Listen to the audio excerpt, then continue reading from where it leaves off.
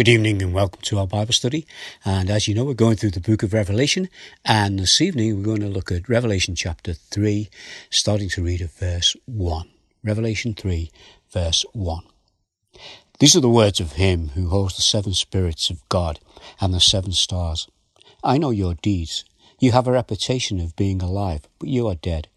Wake up, strengthen what remains and is about to die. For I have not found your deeds complete in the sight of my God. Remember, therefore, what you have received and heard. Obey it and repent. But if you do not wake up, I will come like a thief, and you will not know at what time I will come to you. Yet you have a few people in Sardis who have not soiled their clothes. They will walk with me dressed in white. They are worthy. He who overcomes will, like them, be dressed in white. I will never blot out his name from the book of life, but will acknowledge his name before my Father and his angels. He who has an ear, let him hear what the Spirit says to the churches. Shall we pray? Our Father, we just ask your blessing upon us now as we look at this passage together, and we do it in your name. Amen. Well, Revelation 3 verse 1 to 6 is the church at Sardis. Now, Sardis is the modern-day name for Sardis, and it's about 50 miles from Ephesus. Sardis was the capital city of the ancient Persian kingdom of Lydia, and it had once been an important city for trade and industry. But over many hundreds of years, it had lost its commercial importance. When John wrote his letter to the church, the city was in decline. It was a shadow of its former self. Although it had lost its reputation, it still maintained most of its wealth. And it was known mainly for its production of woolen garments. It was a place that had a reputation for being a great city, a reputation that it no longer had, and a reputation that it could no longer live up to. At the time of John writing this letter, the people of Sardis worshipped Artemis, the Greek goddess of nature. So we come to this first verse of Revelation chapter 3. To the angel of the church in Sardis write, these are the words of him who holds the seven spirits of God and seven stars. I know your deeds. You have a reputation for being alive, but you are dead. What we have here in this first verse is a strong condemnation against this church. But before we have a look at that, let's just think about and consider for a moment the reference of the seven spirits of God. And I think we need to understand these things and hear what's being said in the early days of coming into this book of Revelation in these first few chapters, because it helps us as we go forward. So, the seven spirits of God. When you go to chapter 4 and verse 5 of Revelation, you read this, from the throne came flashes of lightning, rumblings and peals of thunder. In front of the throne, 7 lamps were blazing. These are the 7 spirits of God. Now when we come to chapter 5 of Revelation and verse 6, then I saw a lamb, looking as if it had been slain, standing at the centre of the throne, encircled by the 4 living creatures and the elders. The lamb had 7 horns and 7 eyes, which are the 7 spirits of God, sent out into the earth. Now we will look at these passages later when we come to them, but for this evening, the reference to the number 7 is a metaphor here for the fullness and the completeness of the Holy Spirit. Let's go to Ephesians and read these 2 verses, verse 4, or these 3 verses, 4 through to 6 of Ephesians chapter 4. There is one body and one spirit, just as you were called to one hope when you were called. One Lord, one faith, one baptism, one God and Father of all, who is over all and through all and in all. So we have here reference to the Trinity. These verses from Isaiah might help us understand this a little bit better. Isaiah 11 verse 1 to 3 says this: "A shoot will come up from the stump of Jesse. From his roots a branch will bear fruit.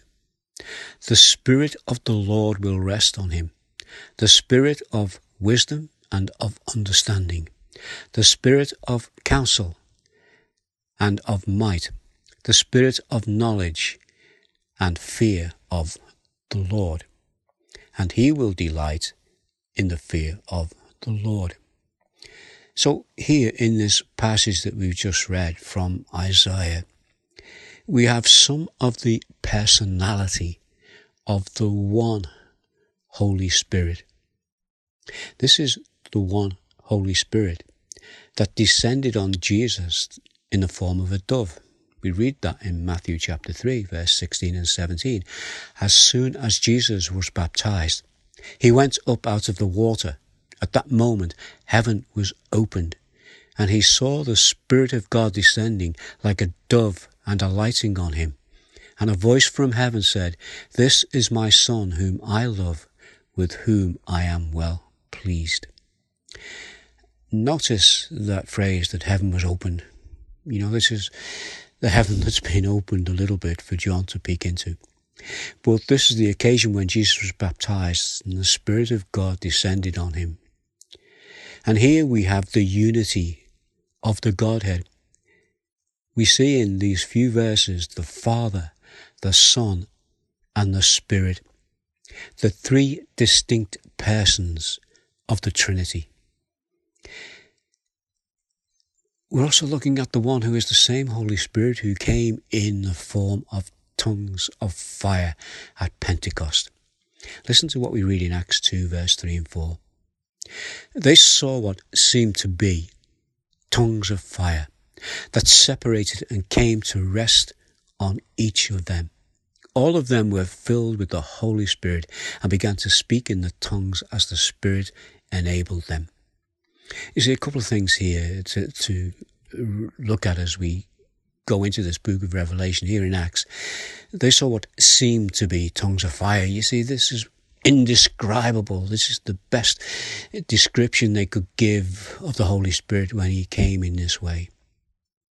And as we continue into the book of Revelation, we'll see also the symbolism of numbers. Now, the number 7 speaks of perfection. It speaks of fullness. It speaks of completeness.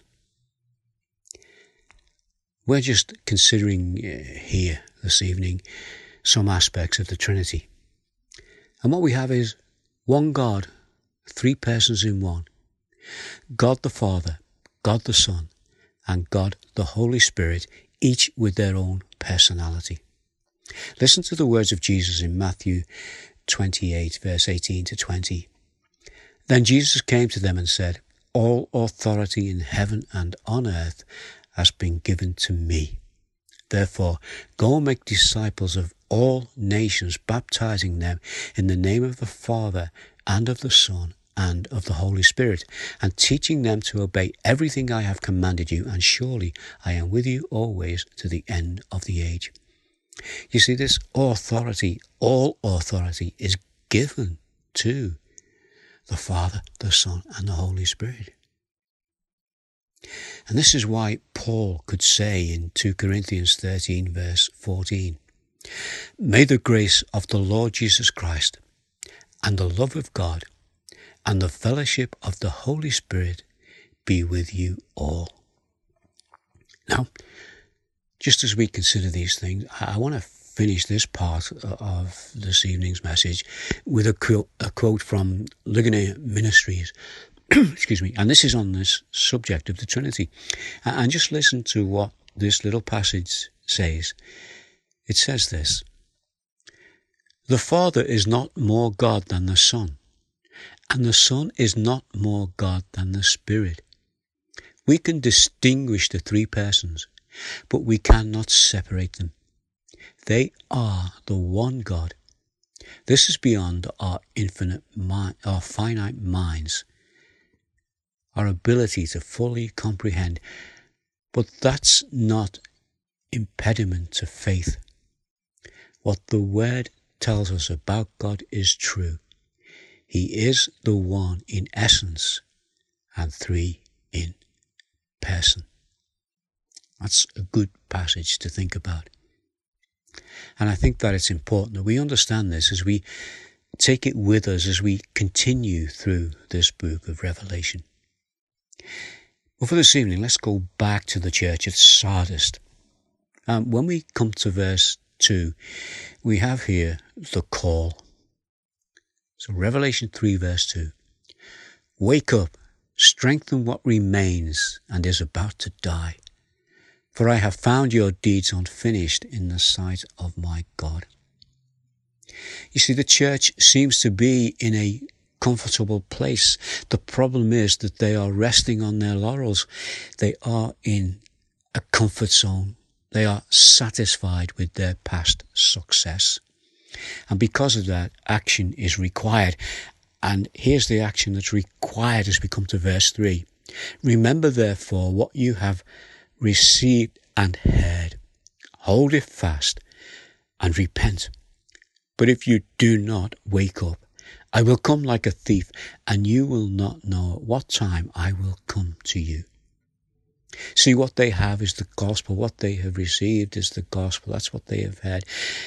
They've lost the grip on this, and they need to take a hold of it again and hold it fast. And they have the opportunity to do this. And this reminds us of the verses in 1 Thessalonians chapter 5, the first two verses of that chapter. Now, brothers and sisters, about time and dates, we do not need to write to you, for you know very well that the day of the Lord will come like a thief in the night. Now this passage here in Thessalonians is a direct reference to the second coming of Jesus. And while it's referred to here in this message to the church at Sardis, for the people in the church at Sardis, it is for them to wake up. It is a call for them to deal with their immediate situation. They've not necessarily compromised the gospel, but they have become complacent with the value of what they have, complacent with the value of the gospel, and they need to wake up to this. And if they don't, there will be consequences. The reference to Jesus coming like a thief in the night to deal with their situation would remind them that twice in the history of their city, a city that was thought to be impregnable, but was taken from them unexpectedly by invading armies. Invading armies who, at two different points in their history, easily breached the defences. Why?